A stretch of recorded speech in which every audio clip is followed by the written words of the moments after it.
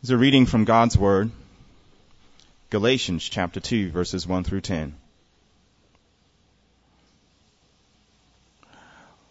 14 years later, I went up again to Jerusalem, this time with Barnabas.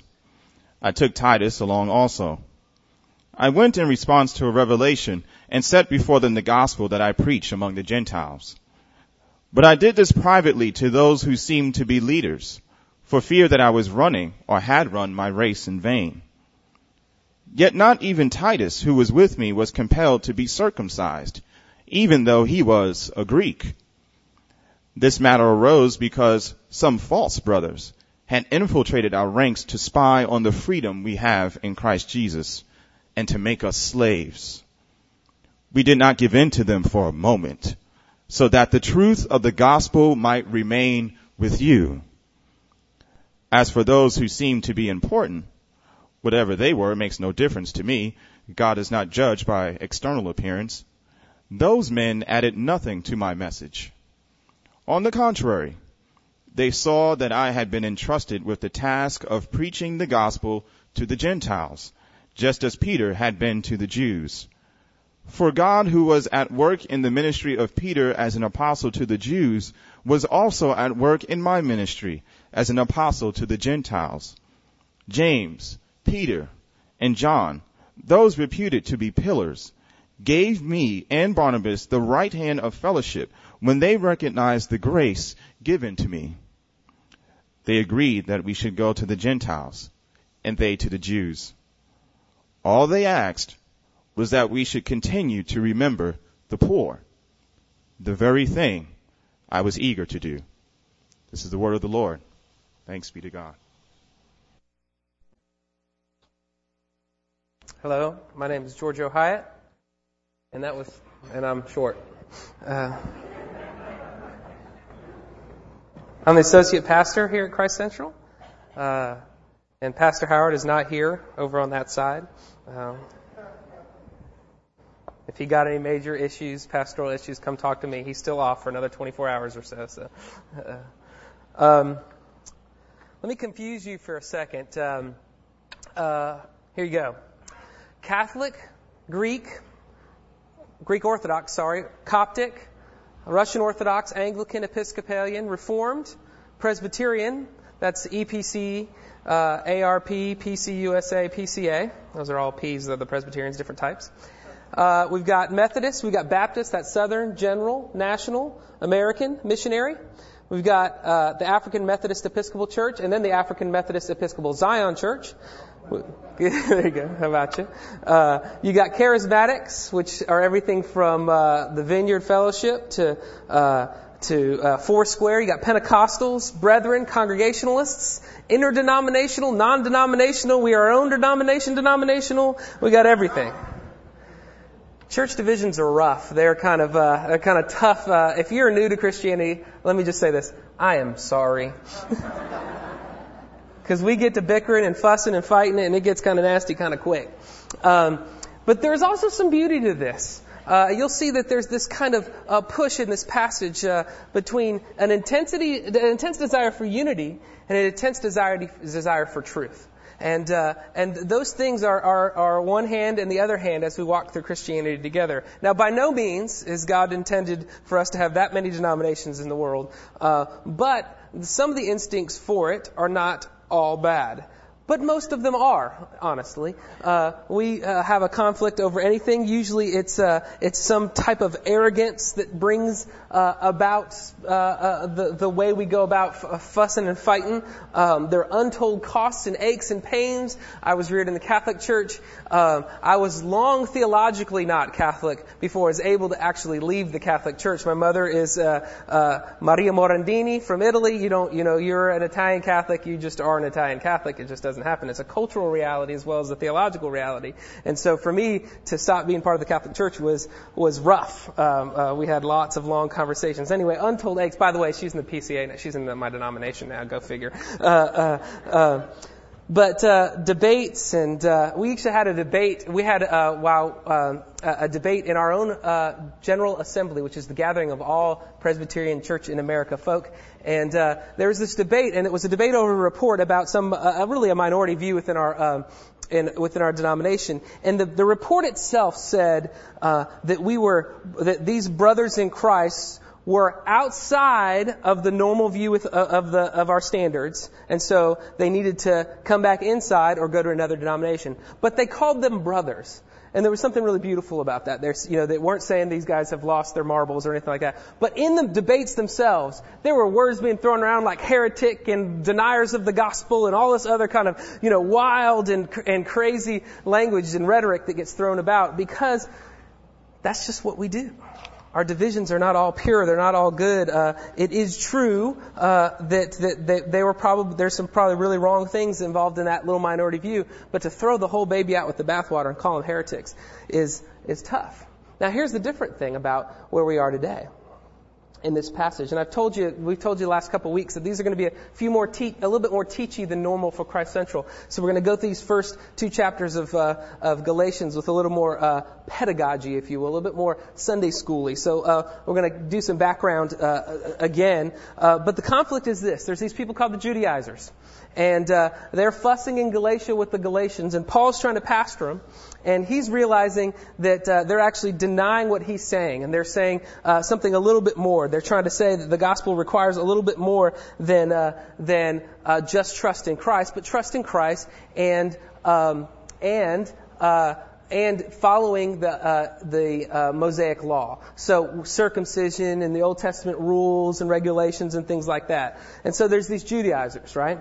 And it's really important that you say this. It's not just a good idea to do it. What they're saying is you don't go to heaven unless you aren't saved or born again unless you're circumcised or are following all the Old Testament law, jot and tittle, every part of it. And so in order to be in Christ, you have to be culturally Jewish as well. And it's a Jesus plus theology that we talked about, Jesus plus something else. And remember, all the Judaizers are saying you can't trust Paul. And so his whole deal is, I'm an apostle. I'm going to tell you what's true because I'm an apostle. And we talked about what a strict definition was of apostle. And we said is an apostle is one who has seen and been commissioned by the risen Christ. Who has seen Jesus risen and was commissioned by Jesus risen, the risen Jesus. And we said, so by definition, that means nowadays we don't have apostles by that stricter definition of the term. Anyway, and he argues it in 2 ways. We talked about that. The first way he says is the gospel was revealed to me directly. That the Holy Spirit just went and told me what was going on. And then he said, which was the really beautiful passage, last part about last week's passage, was that it was actually not just proved or revealed to me, but also in me, because I was a bad dude who hated Christians, a jihadist against Christianity, and now I'm an apostle, been changed and delivered into one who actually proclaims it to the world. Okay. So what he was doing was, what he was saying was, with this kind of revelation thing, he was establishing his independence as an apostle. What he's going to do this week is a little bit different. He's going to keep his independence, saying, not independent in terms of self-reliant, but independent in terms of, I didn't get it from anyone else. I don't have a third-hand gospel here. I didn't get it from anybody else.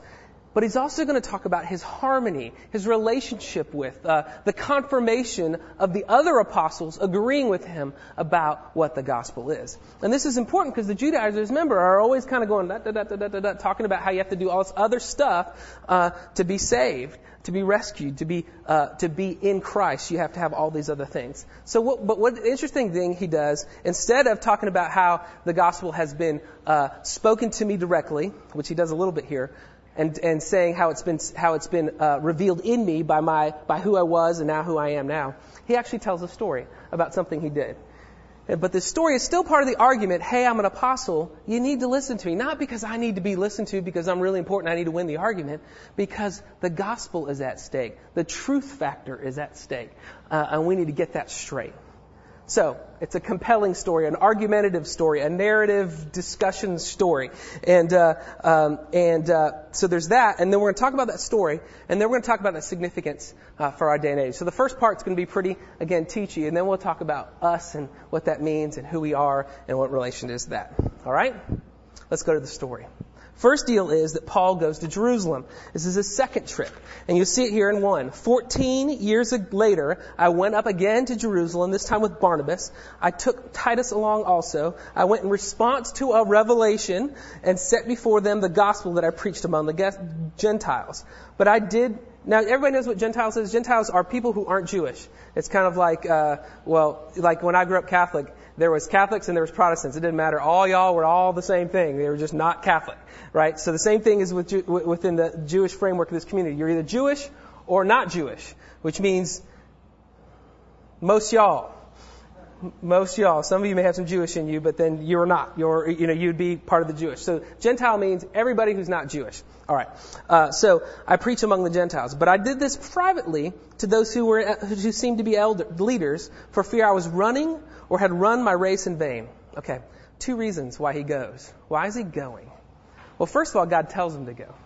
He says in a revelation, okay, I am told, I was revealed to God, that whisper thing. Remember, he's an apostle again. God told me to do this. He wasn't summoned. He didn't come on the authority of other people talking. God told him to. Now, a great thing about his independence is independence under God, not independence from God as an apostle. But then here's the other reason. Look at this kind of nervous phrase here. He says, I was, for fear that I was running or had run my race in vain. There's an anxiety about this meeting, about running in vain. Now, there's a way to interpret this wrongly. One would be this. I was worried that I was preaching all the wrong stuff for the last 14 years.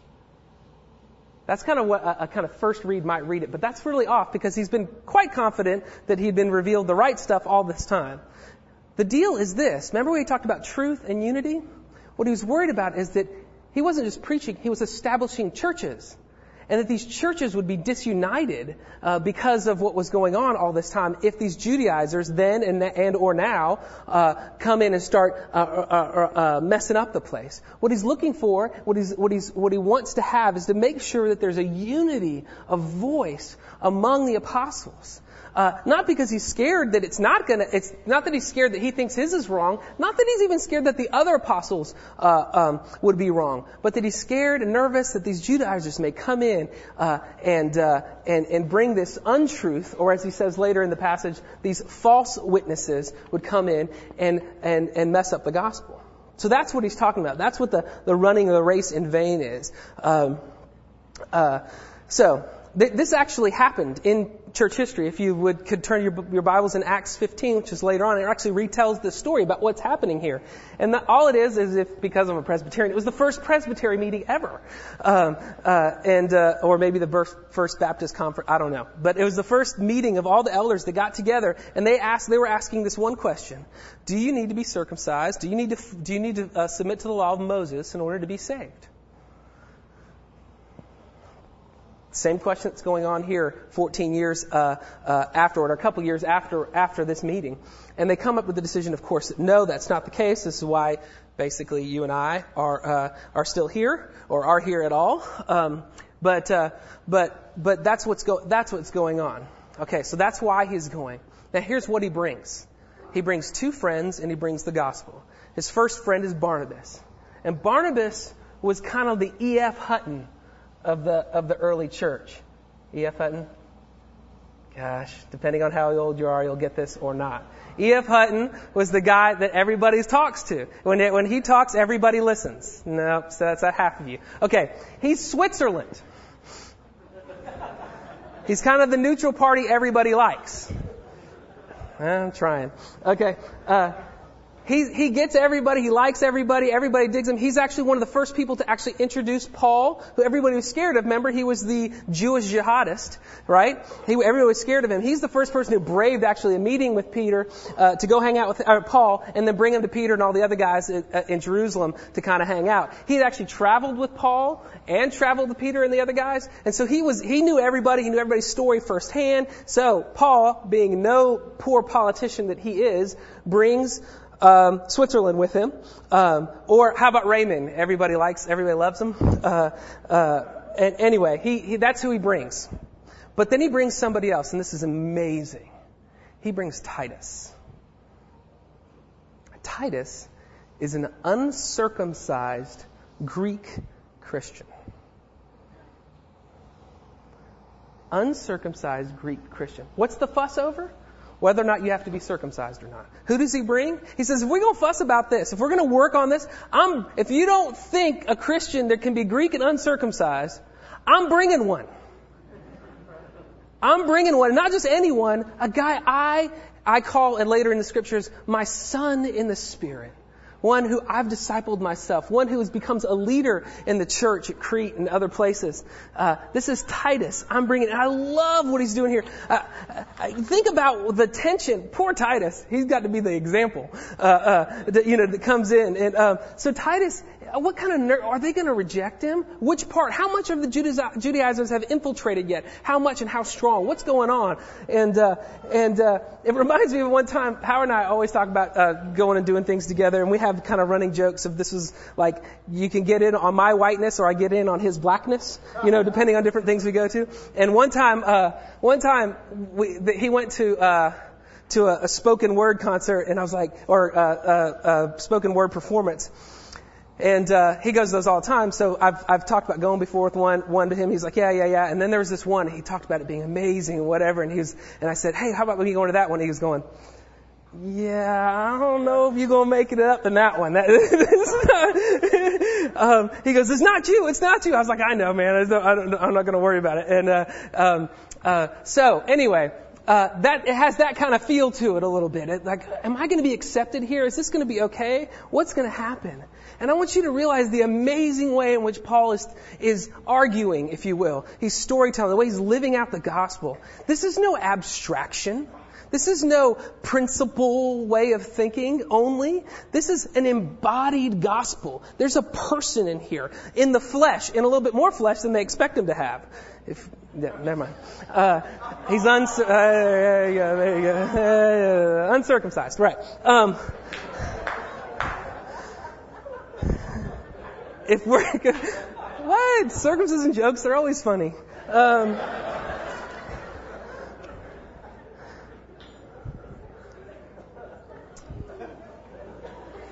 If we're going to fuss about this, we're not going to talk about abstractions. We're going to talk about people, individual people with real flesh and blood. That's what's going to drive our theological discussion. That's what it's going to be about. And that's what he brings about in terms of the next thing he brings, not just a Greek, but a gospel large enough for the Greeks. So he lays it out before him. He just says, here's the deal. Here's what I've been preaching for the last 14 years. And he does it in private so as not to cause even a bigger stink in the church. He does it to the leaders of the church, later called the pillars of the community, the original apostles. And he says this, and before them, I set before them the gospel I preach among the Gentiles. Basically, Paul tells the leaders what he's been preaching, and I'm going to do a little bit of summary of what Paul teaches throughout his books so that you get a feel of what he is preaching and what he laid out before them. But here's Paul's major preaching. Jesus is Lord and Jesus is Savior, which means that he is King, that he rules, not Caesar, not the Sanhedrin, but Jesus rules in this kind of upside down peaceful kingdom that invades the heart for peace, for shalom. He's the king and ruler of all things, and we need to submit to that reign. We need to give up and yield to that reign over him. But he's not just king or Lord, as it were. He is Savior as well. This means that he is that his life and death and resurrection are given to us. He is a priest that offers himself as the offering to God for the wrath that comes, that would come if he did not do it, that we would take on our own if he did not do it for us. He is a substitute for us, rescuing us from our sin and rebellion that deserves God's wrath. He died for our sins. That's the gospel. He is Lord and Savior. That's what he's been preaching. He says this, that he who knew no sin became sin so that we might become the righteousness of God. One commentator wrote this, add the Add your race, socioeconomic, gender, and culture do not determine your relationship with God, not your Jewishness or your non-Jewishness. You want to know a really bizarre thing? Is that later in the story, not this story, but in another story, Paul actually gets somebody to get circumcised, not because he already knows that he's not thinking about it in terms of merit. He does it for the sake of evangelism. He actually tells Timothy, go ahead and get circumcised. That's cool. I know you don't think it's actually going to merit anything before God. That's no problem. We'll do it. I know that it's not circumcision or not circumcision that actually rescues you. It's Jesus alone. So you can do circumcision or not circumcision. It doesn't matter. What is the gospel? It is God who's provided salvation to man through the death and resurrection of Jesus. And this salvation can be given to anyone, Greek or Jew. It does not matter whether you're Jew or Gentile, whether you're rich or poor, whether you're slave or free, whether you're male or female, whether you are, as the commentator said, Baptist, Presbyterian, Methodist, or Catholic. The way of salvation is the same, through Christ Jesus, who is Lord and Savior. He brought two things. He brought a Gentile, and he brought a gospel big enough for the Gentiles. Not two gospels, the same gospel, and gets affirmed later. But there is this tension point. These infiltrators, as you will, if you read in verse 4, this matter arose because some false brothers had infiltrated our ranks to spy on the freedom we have in Christ Jesus and to make us slaves. We did not give in to them for a moment so that the truth of the gospel might remain within you. The matter that comes up is whether or not Titus has to be circumcised or not. And Paul is not going to back down. Remember, these false teachers are trying to add something to what it means to be a Christian other than that. It is Christ plus the Mosaic law. And he calls them false brethren, basically liars, people who are false, who are teaching falsehoods. They are not believers in his mind. They are pretending to be, or messing with what true belief is. And they snuck into the church. And they have a secret mission to enslave them again. Jesus actually talks like this a lot. He says this about the Pharisees, who maybe it's fair, maybe it's not fair to call them somewhat equivalent within their systems. But he describes this kind of, and they tie up heavy loads, Jesus says, and lay them on men's shoulders. But they themselves are unwilling to move them with so much as a finger. I don't know what your experience is with kind of religious extras, the pluses to the gospel that get you saved. But if you're like me, whether it's getting your tithe exactly right or someone's going to check up on you, or whether it's don't drink or don't smoke or don't chew or girl with girls who do, or if it's chew. I think that's how it works. Whether it's service to the poor, there are a lot of good things in the gospel that get added to the gospel as somehow meriting us, and all the meriting our favor before the Lord, and it undermines the gospel itself. Good behavior, good things flow from the beauty of the gospel. They can't be attached to the gospel as somehow getting us right before God. Nothing in our hands that we bring. Nothing. Only to the cross we cling. That's the gospel. And anything else just burdens us down and enslaves us and takes its toll on us. And they didn't give them a moment to even talk about it. Not just no, but heck no. You are all wrong. I'm sorry. This isn't going to work. That's what Paul's saying. Not a moment. Why? So that the truth of the gospel might remain with you. Again, a pastoral concern. He's not talking principles so you get the truth of the gospel right so that you can get it right on the test. But I don't want you to live in that burden anymore. I want you to continue to experience that freedom that was started in you and that needs to remain in you. Salvation through faith alone is at stake. And Paul was not going to move. Maybe this is the good side of pursuing truth. He's always tried to pursue unity, but now he wants to pursue truth. And what do the apostles do? Well, first they say that Titus is not compelled in any way to be circumcised, even though he was Greek. And what he's doing now is he's telling that story about, hey, look, the gospel won. This is a triumph of the gospel. We don't have to do this anymore. And you guys, you here, sitting here, are a triumph of that gospel. If you are not Jewish, this is God's answer and triumph in your lives right here and right now. What was won and was at stake there. And the other apostles kind of did the same thing. They had nothing to add to his gospel. They said, we don't add anything to it at all. Those men added nothing to my message, it says in 6. On the contrary, they saw that I had been entrusted with the task of preaching the gospel to the Gentiles, just as Peter had to the Jews. For God, who was at work in the ministry of Peter as an apostle to the Jews, was also at work in my ministry as an apostle to the Gentiles. James, Peter, and John, those are the pillars of the community, the original apostles, gave me and Barnabas the right hand of fellowship when they recognized the grace given to me. The right hand of fellowship isn't, hey, great to see you. It is a sign of loyalty and commitment and the unity that they're pursuing. The unity that they are together, that they are the same. And then they sent them out. They agreed that they should go to that we should go to the Gentiles, and that they would continue to go to the Jews. They shook hands, the right hand of fellowship. They recognized his particular ministry at that time in history, that he was an apostle to the Gentiles. All right, let's talk about the significance. That's the story he tells the Galatians. So what? I want to talk to you about 3 things. 1, the words I've had trouble with these words, so let's just do them like this. Translation, confirmation, and clarification. Everyone better be clear, huh? Translation. Do you know that Christianity is a bizarre religion? Our holy book is written in 4 languages. Over 1,500 years, or not 1,500 years, close to 1,500 years. Multi-generational, dozens of cultures, and all sorts of different types of people groups. Kingdom people, nomads, slaves, exiles.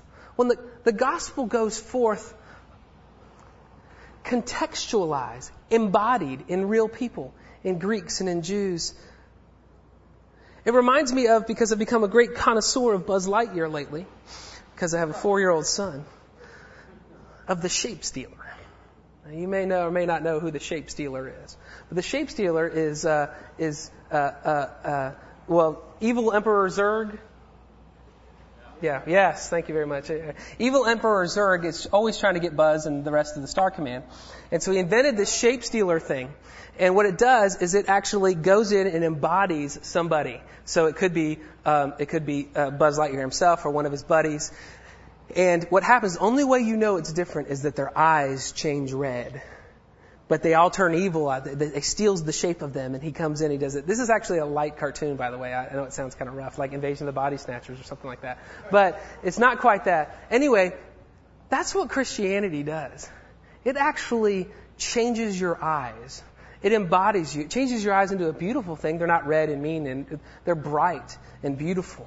But it actually embodies cultures and people, and it starts changing them from the inside out in a good way. It is a translation. It is a contextualization that Christianity does. It comes in and embodies itself into a culture. So to talk about mere Christianity or just an essence of Christianity, though you can say that, you need to know that it always gets embodied in details and people. That's why Christians from all sorts of different cultures will be scratching their heads. You know, people in Russia, when there was a big revival in Russia, they couldn't think, why would you ever smoke if you were a Christian? It was so tied to the Communist Party at the time, and so much tied to and over drinking was so tied to that. Christians were defined by not smoking and not drinking. Well, if you go to Scotland, it's kind of the opposite. You know, scotch and pipes is the way to go if you're going to be a Christian. I mean, that's just kind of the way it is. If you're in Italy, it's neither here nor there. I'm not saying that those are wrong things to do in certain times. I'm saying once the gospel gets in someone's heart and it gets into a culture, it changes and it makes things, it embodies you, but then the manifestations of the way it looks is totally different sometimes. Sometimes even seemingly contradictory, but they're not if the heart is right. That's why Paul can say, Titus, there's no way Titus is ever getting circumcised. Timothy, it's okay if you get circumcised because I know the deal and I know who you're going to go try to reach. It embodies a culture. You know what that should require in us? Great humility. This is my hope for Christ Central Church as we operate in other churches and other places, even in our own denomination, that we would have this impulse of humility towards our brothers and sisters around the world. That we would have us kind of slow it down and not take the banner of truth first, but just listen and learn, keeping the banner of truth with us, but listening and learning. That we would have an impulse to do that. That we would be thinking about every culture we walk into, which is every home you ever walk into. You'd be thinking about how the gospel is going to manifest there. There's all sorts of frustrations and church fights that we're talking about, and they're all about, like worship wars or something like that. And I mean, I was at a function the other day and it says, "Do you guys have contemporary music?" And I was like, "Contemporary to what century?" Everybody's got contemporary music. Everybody embodies it. Everybody has the music of their choice, and they try to do it in a way that honors the Lord. We would have a humility towards each other, a care for each other, that we would really, really realize that the Lord is working through cultures and people. The next thing I wanted is to talk about a confirmation. You have this translation, which should be encouraging, and then a confirmation. So you're reading your Bible, and you come across this great scripture, and you feel like you really understand it in some amazing way, like you've never heard before. The first thing you should be is nervous. I had a guy tell me one time over lunch, "Listen, I think I understand baptism now." I was like, "That's great." He's like, No. I mean, I think everybody's been wrong before now. The Baptists are wrong, and so are the Presbyterians. Those who want to do infant baptism, they're completely wrong. And so are the people who are doing it. There's another way forward. And I thought to myself, you got to be kidding me. This has been studied for 2,000 years. You and your smart son, the guy was pretty smart, don't get me wrong. But you should be nervous. We should be looking for confirmation. Y'all know the story of people who did this at the turn of the last century, 2 centuries ago, where they locked themselves in a room to figure out what the Bible really teaches. They locked themselves in a room. It was a students' Bible fellowship or something like that. And they were in Pittsburgh, and they locked themselves in a room with 2 or 3 people, and they just kind of went after it, and they just dug into it, and dug into it, and dug into it, and dug into it. You know what they emerged with? That's the Jehovah's Witnesses. They denied the Trinity. They denied the deity of Christ. They denied hell. If you come up with something theologically innovative, beware. Ask someone. It doesn't mean we shouldn't look and try to figure out what it is, but beware and ask someone. If you're reading a great Donald Miller book and you're ready to change your life by it, ask somebody. Talk to your pastors, other people, Christians. Think about it a little bit more. Not just Donald Miller. It could be any kind of book. But we need to be looking for confirmation of the apostles' teaching. Just because John Eldredge says to go sell your stuff and go climb a mountain doesn't mean you're supposed to necessarily go climb a mountain. There's nothing wrong with going to climb a mountain. That's a good thing. But you just got to be careful. And not just other Christian authors. There's other things that we need, especially in our church, that we need to be thinking about what it means to be confirmed with the Scriptures. We have plenty of people who are... Do we ask the question, does the way I'm thinking line up with Scripture? Does it line up with the church's teaching? Is the way I'm thinking about humanity, is the way I'm thinking about economics, not that the Bible teaches a clear economic policy, but economics or anything else, the way I think about culture, is that in any way informed by anybody else other than me? We're not Apostle Paul. We didn't receive from revelation directly in our ear. We have not seen the risen Christ or been commissioned by him. So we learn from each other. We learn deeply in church history and in other ways, and with our pastors and elders, and we come back and we go, okay, let's learn. Let's come reason together. Again, this should be a great posture of kindness and humility, that we should be careful and loving and slow to speak too quickly about what we've learned in some ways, so that we can get it confirmed within the greater community. And I mean this not just for us as individuals, but even us as a church. But lastly, and the most important thing, is that this story that Paul's telling ends with clarification. Clarification of the gospel in word and deed. Listen to this. They agreed that we should go to the Gentiles and they to the Jews, And all they asked was that we should continue to remember the poor, the very thing I was eager to do. In fact, some commentaries think that actually Paul was in Jerusalem this time for a call to care for the poor, and that's why he was there this time. But here's the deal. This story teaches us that when living out the gospel, we live out the gospel in word and in deed. And I think we do two ways on this way that kind of mess us up. Sometimes, for unity's sake, we'd say, well, let's not worry about that theological stuff. Let's not worry about all that true stuff. Can't we just have a kumbaya gospel and us all get along? Can't we just be nice? Kind of a be nice gospel? Just come on. Hold hands. Just hang out. But other times, we betray all unity as if it weren't true. And we say, the only thing is that truth matters. And so we're sectarian and angry and mad, and we're going to fuss because the gospel's at stake at every turn. Goodness gracious, any argument, the whole thing is, it's all going to go down. Right? There's got to be a third way. And the third way is the way Paul tells the story, and the way that Paul is the story. He brings Titus. It's an embodied word and deed ministry. He says exactly what he's going to say, and with patience and kindness and desire for unity. He could have gone off and done his own thing, but he desired unity, so he was patient with his brothers and sisters. That's our story too. They sent Paul out to preach the gospel to the Gentiles.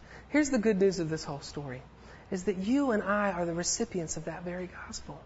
Jesus is Lord and Savior to us. You understand that this is a miraculous event right here. That if this would have gone down a different way, we wouldn't be here. We wouldn't be here in this way. Or we'd be here garbed in completely ethnocentric clothing and ethnocentric activities. But Jesus has come to all people, not requiring of us anything for salvation other than trust in Him. That's what was at stake here. This is the truth that's at stake. This is the clarity that was brought. That by word and deed, by this preaching of the word and this caring for the poor, that we live out this gospel, but that gospel will be lived out in us. It's effective. It changes us. We are the poor who He is taking care of.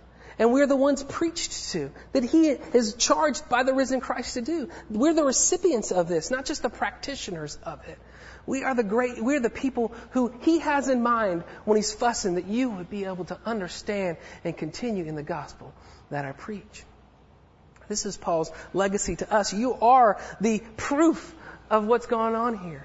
You are the proof of the power of the gospel, the fact that He is an apostle in Christ. You, Church of Christ, mostly Gentiles, you are His beloved bride who stay in the gospel because of who God is. And you are the proof and the glory of what He's intending to preach. Let's pray. Lord Jesus, we thank You that You sent Paul to pursue unity and truth at the same time. We thank You that You had us in mind, or He had someone like us in mind when He was fighting these fights and fussing these fusses. I thank You that You have been gracious and powerful to pursue Your people, to call them to Yourself, to draw them to You, not because of anything that's in them, not their ethnicity, not their Jewishness or non-Jewishness, but because of You, Jesus Christ alone. We thank You for that. In Your name, amen.